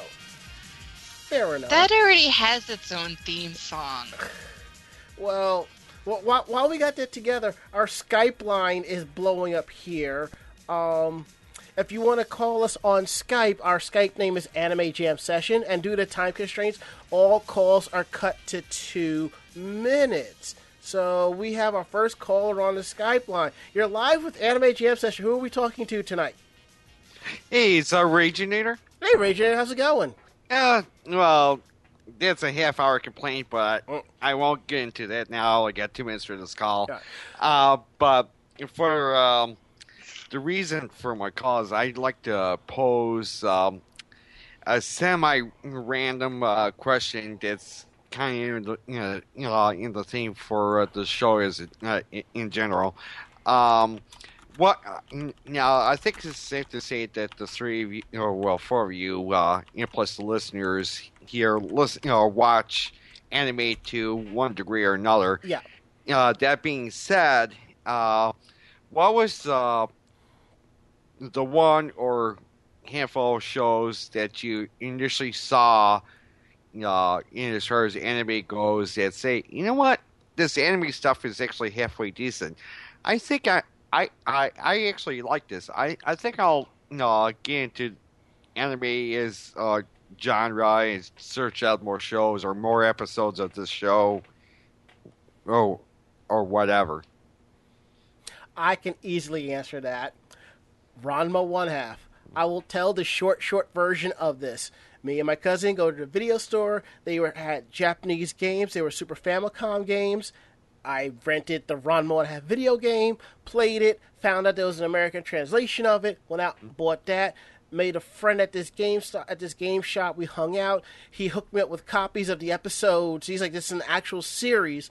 He was my hookup. From that point on, that's how I fell and got into anime. And I was like, you know what? This is really cool. I like this. I want more. Okay. Okay. Ari, Ichigo, Mako. Well, in high schools, it's all about Sailor Moon and Dragon Ball Z and Pokemon. But when I got into college and I joined up in a fraternity, like the guy who got me into it, he was into all anime and video games too. And the ones I saw at that point that really solidified it for me was Rurouni Kenshin, Cowboy Bebop, and Trigun. Oh, cool. Well, for me, starting out with anime, I actually started out with things like Battle Angel Alita and Project Echo. So I'm like dating. Oh my god, I know I'm like one of the younger ones on here, but I feel like I'm dating myself because of I loved Slayers. I loved all the old style stuff. I mean, what really cemented it for me, I guess, was like Trigun was one of my first ones, and then of course manga wise, like graphic novel wise, I think I was reading Ranma One Half, but I was doing more so the graphic novel series with that, which was one of my favorite because I used to go to the library and just like read and read and read all the manga. Things like American comic books also cemented it for me. I know that sounds really weird, but things like ElfQuest, things like that actually brought me more interest into the Japanese anime art style. So I got hooked on a lot of that early on stuff, and now nowadays what cements it for me, I think, are more of the horror and comedy. So like Danganronpa or things like Food Wars. Those are a lot of fun now, but it was overall, it was like the 80s style anime that got me hooked. Cool. For me, it wasn't necessarily going, oh, hey, this is anime. I'm just a big animation fan in general. So growing up, I've always watched these different cartoons, and as I grew older, realized that, oh, hey, they're from Japan, so, let's see more of that style. So it wasn't necessarily a single series, but just a general of more of the Saturday morning cartoons that I used to watch. Most of them were actually translated Japanese anime. And, just keep watching those and watching other things that the creators had made. It just grew from there. So it wasn't really necessarily one specific show. Huh. Yeah, at least for me, granted, when it was first airing way back in the day, now here I'm showing my age, but I used to love the shit out of Voltron, specifically the line Voltron. Not so much the vehicle, Voltron, but I loved Voltron. It wasn't until years later that it dawned on me, hey, it's anime. But for the longest time, I really haven't seen any anime aside from that. But when I did eventually get a PlayStation 3 and they launched their video store on that, they had tons of anime on there. I thought, you know what, just for the sake of it, I'll check episode here out or episode there out, see if I like it. I started, picked what I thought was some random stuff at the time that I absolutely loved. Like, for example, there's Gunslinger Girl. Yeah. Yeah, ended up getting the entire series on PSN when I still had the PS3. Ended up getting, there's another one. Oh, it's right on the tip of my tongue. Oh, I forget the name of it, but it's basically like a cross between X-Files with Mission Impossible. I can probably mention it later on as soon as I do research, but I end up rebuying that on the Microsoft service. And then, of course, I'm probably going to butcher the guy's name, but Naoki Matsura's Monster. Right. Yeah. There's that, and of course, Bleach. Now, granted, I haven't seen every episode of Bleach yet. I'm only midway through season 3, but that's a good one. And, of course, I also love the Devil May Cry anime, and let's not forget Fullmetal Alchemist. Both series, but I tend to like Brotherhood a little bit better. Okay, cool. So you have anything else for us, bro, before we wrap things up? No, that'll be it. All right, cool. Thanks for the call, man. We really appreciate it. All right, have a nice night. You too. Thank you, Raginator. We always look forward to your phone calls. So let's go ahead. Pokemon that deserves theme songs. Me personally, I think Fennekin is one because Fennekin is awesome. What about y'all? Hawlucha. Okay, I can get with that. The thing is a professional wrestler as it is, so why not? Okay, Ichigo, Mako. All of them. Oh God. I seriously think that Weird Al needs to put out a new Poke Rep. Okay. Oh. Also, I was thinking like Poke Rep too. I was thinking like Yes, 800, 900 plus image songs. I don't know. I feel like Lord. Snorlax needs a song. But doesn't Snorlax already has a song? Does he? I know he has the flute. I know you have to play the flute to wake him up to get him out of the way. No, but I mean like, an actual. Not a specific image song. Though. Yeah. I don't think Oh. so. Okay. Well, oh well. I thought so, but I guess I was wrong on that. So, anywho, now that we got that out the way, we're gonna go ahead and close out Gio's Skype line, and then we're gonna go into I would say the best part of the show, or one of the fun parts of the show. Strange news from Japan. And I think Mako-chan kind of outdid herself. I try. But I think the article that I found tops pretty much... I'm not going to say it tops what you brought up there, but it's up there. And if you yeah. And if you haven't seen it, you got to see this. All right. Singer Hide dressed up as Harley Quinn for a Halloween concert and pretty much broke the internet in Japan. And I want you to know, there were people on my personal Facebook that thought that Hide was a girl. No, he's just that damn good. And that damn pretty. I Yep. mean, he did make one damn hot Harley. Yes, and he kind of looks like my friend Heather, and I gotta tell her this, and because yeah, I see it. So, in Japan, Halloween is taken up as a full-fledged party holiday, and as we do things here, things are done slightly different there. So, what happened was mega rock star Hide debuted his Harley Quinn costume at his Vamps annual Halloween event in Tokyo. Vamps is the band that he created and he runs with. And pretty much the entire internet has pretty much have lost their shit. Mind you, Hide is 47 years old. People, I more hope to impressive look when you think that about it. young at 47. That's what you get for bathing in the blood of your virgin fangirls. Mhm. And not for nothing, Maka, you kind of look like this Harley when you get angry. If you snarl like that, I can kind of see the resemblance. Yeah, okay. No, really. It never ceases being bizarre that Suicide Squad did pretty well in Japan, so it's not surprising Hide did that.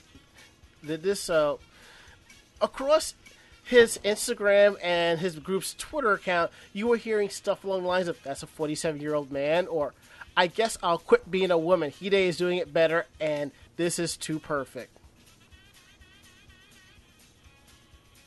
And he actually had a personalized bat that said Vamps Halloween on it. Hide is most famous for his work as lead singer and songwriter of Lock and Ciel and founding the band Vamps with guitarist Kaz. He's an accomplished writer, songwriter, producer, and actor who has performed in sold-out shows across the world. We sort of feel like he could throw his hat into the ring to be a leg model as well. You know, people don't think about it, but men have surprisingly good gams under all that hair. Yep. Hide has also done cosplays from Rosin Maiden, Mad Max, and Black Butler.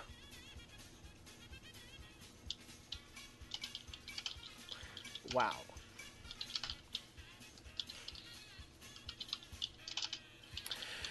Okay, Mako-chan. I'm next. Hi. Okay. So it seems that a sushi restaurant is opening up a new branch in the Akasaka neighborhood of Tokyo.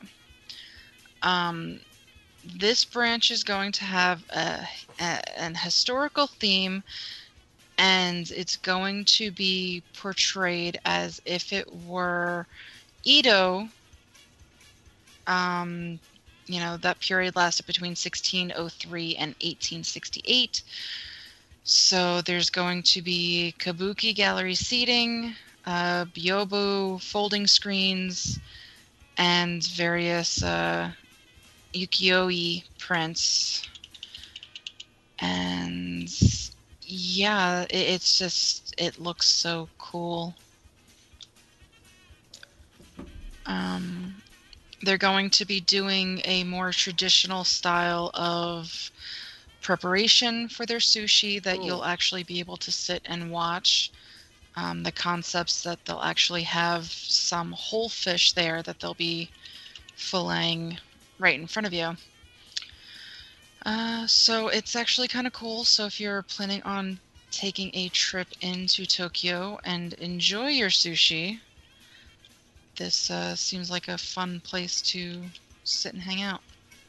Yeah, I kind of like that. I would definitely go in as a member of the Shinsengumi, sitting down and having sushi here.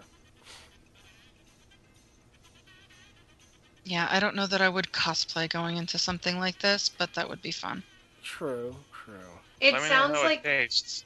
it sounds like a more formal one where you pay a certain pricing, and then the chef is who chooses your sashimi and your nigiri, because it sounds like it's the type of place where they keep like the rice at room temperature so it melts in your mouth and all that stuff. Mm-hmm. But we'll see, I guess, when it gets all established. Yeah, because right now they're just showing concept art for it. It opens Thursday. So then we'll probably see more realistic looking pictures and such. But it's cool and I want to go. It looks very small and intimate, which seems like something you would enjoy if you were looking more to embrace the culture.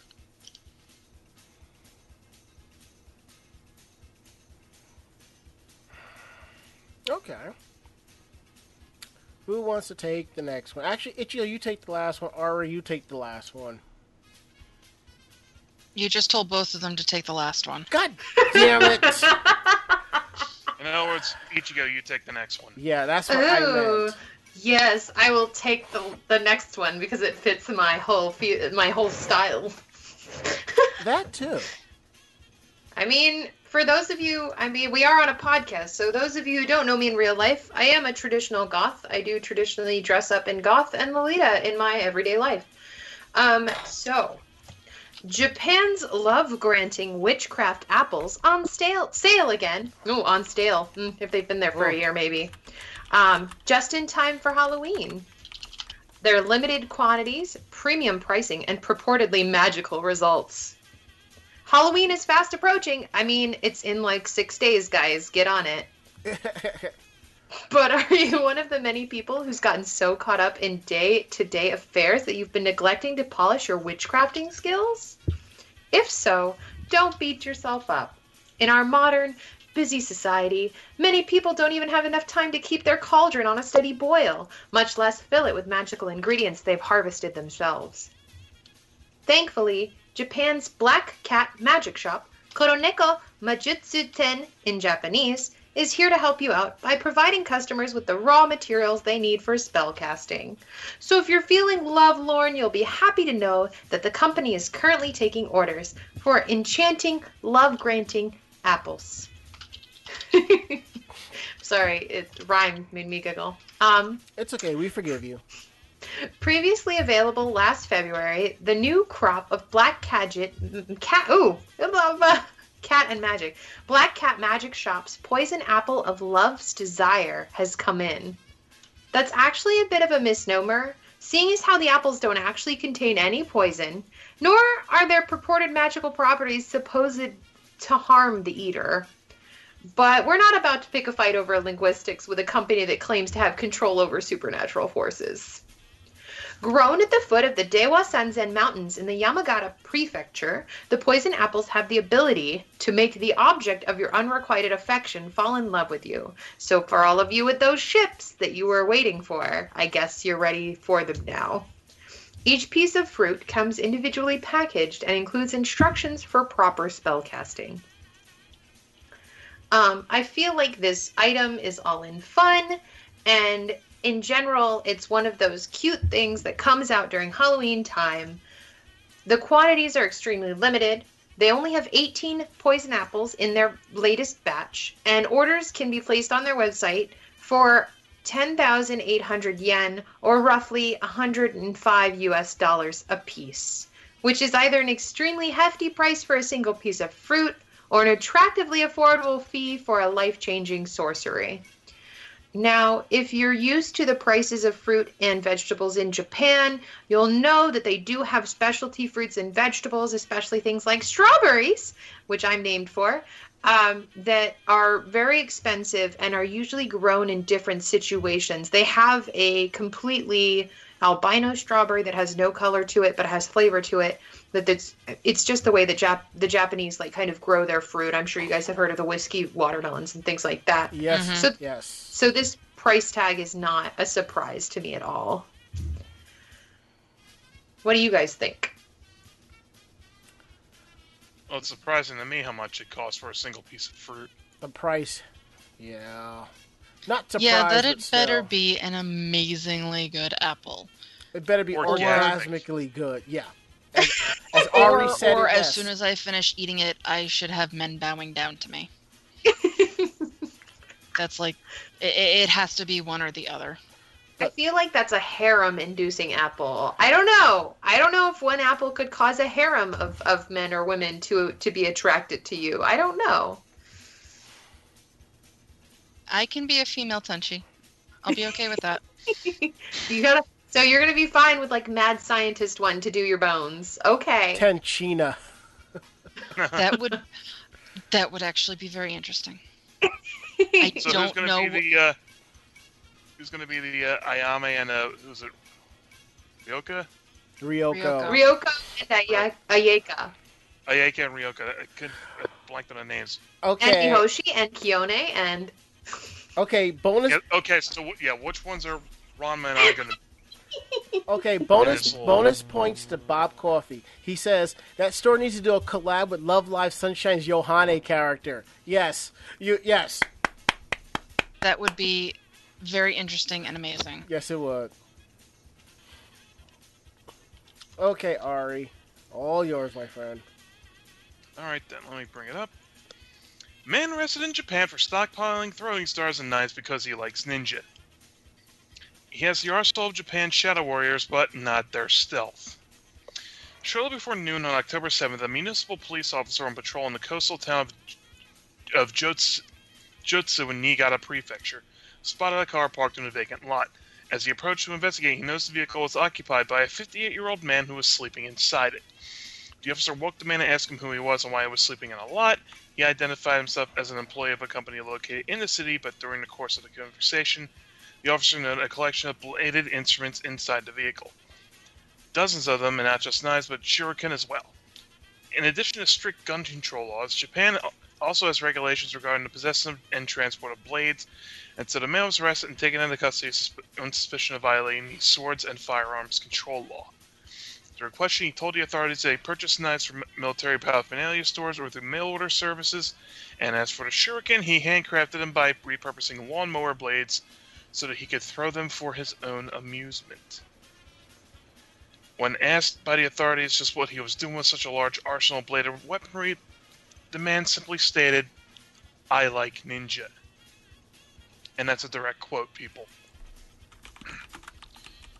Ninja are undeniably cool, and liking him was a crime. At least half the people who work for Rocket News 24 would be in jail right now. But while the cops have no problems with you dressing up as shinobi for Halloween or attending the Ninja Academy, they do take issue with you arming yourself like you're getting ready to go to war with the Koga clan. The statement from the police indicates they seized approximately 170 knives and shuriken because really, once your in-car stash of ninja weapon passes 100 pieces, the exact number doesn't really matter so much anymore. The police already have all the evidence they need. For fuck's sake, people.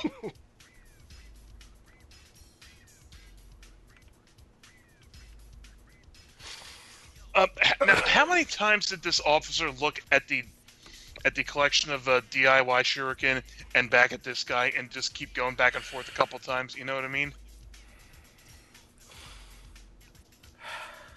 I don't know, man. What the hell are you playing? Oh my god. Is that Ninja Rap? Yep. Okay. Came to mind.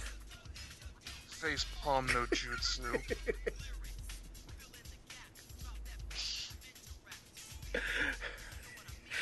Can't blame me. I mean, come on.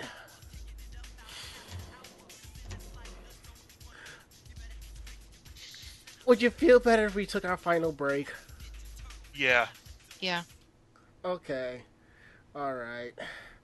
We're going to take our final break and wrap things up. We'll be back.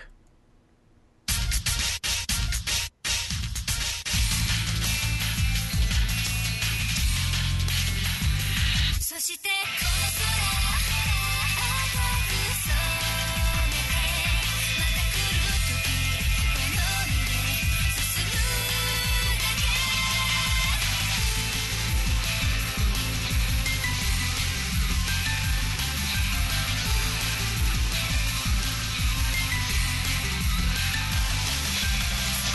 ゆく人も紛れなくしたものもいつかは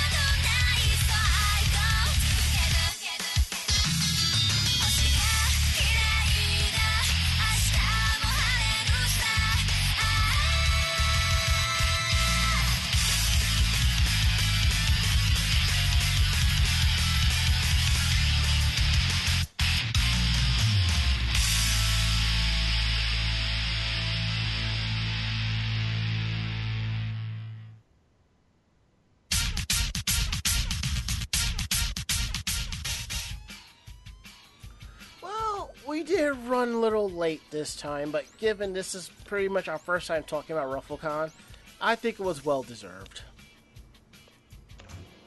Thanks again for letting me come on and do that. I know it's a little bit of a weird convention, but it does touch on our culture.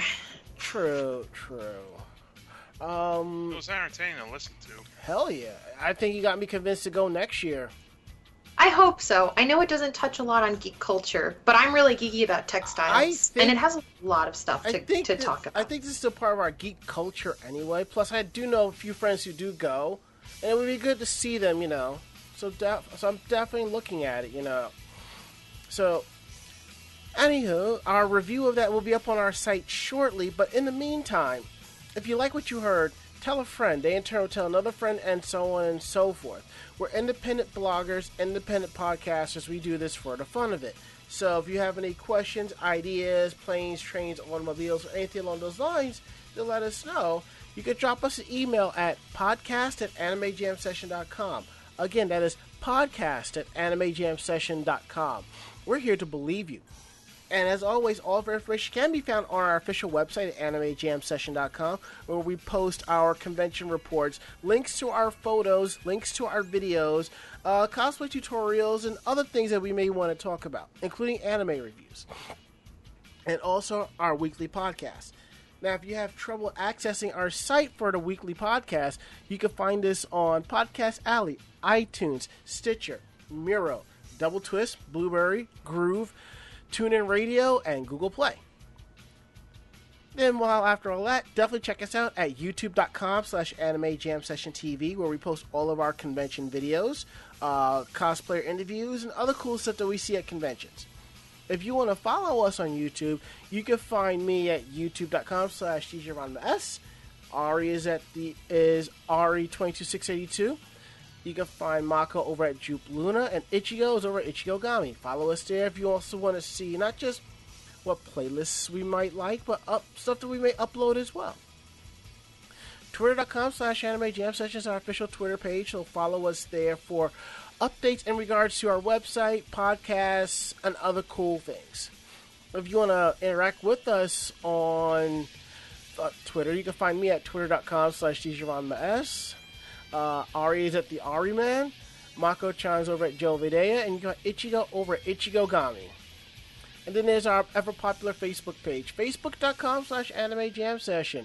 And I just have to say to all of our 3,000-plus fans, thank you very much.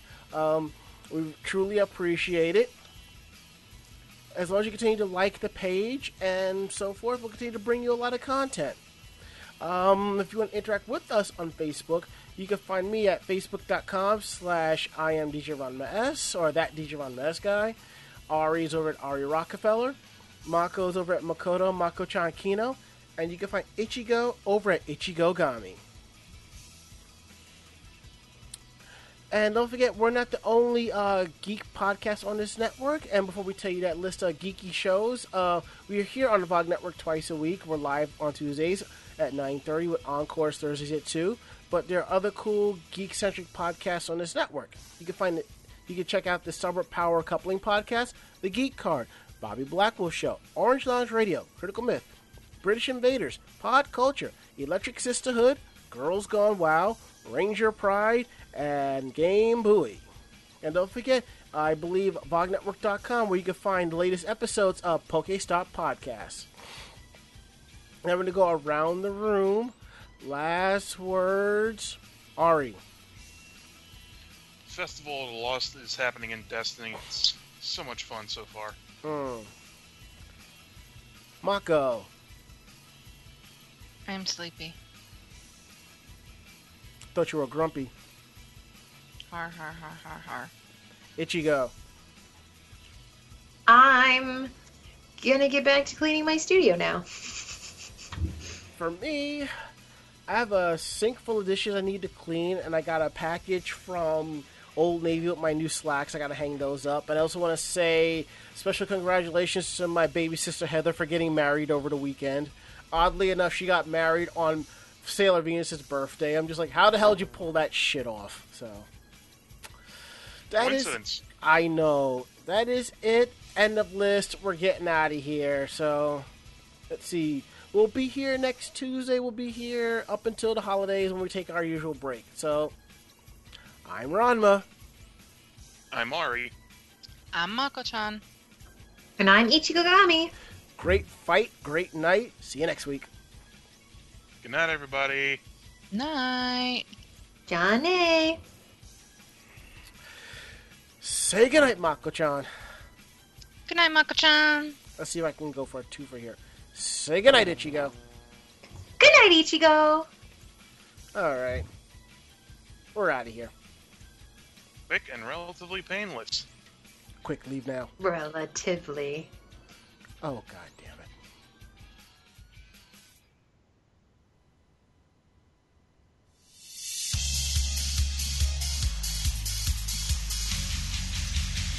This podcast has been a production of Anime Jam Session and AJS Productions. No fanboys and fangirls were hurt, maimed, shot, electrocuted, or pistol-whipped in this episode. For now. The views, opinions, and thoughts expressioned on this show do not reflect the staff or the network as a whole. But we're still right, damn it. For transcripts of this episode, start typing. Check us out at animejamsession.com and vognetwork.com for more information about us and other programming. Jamatane!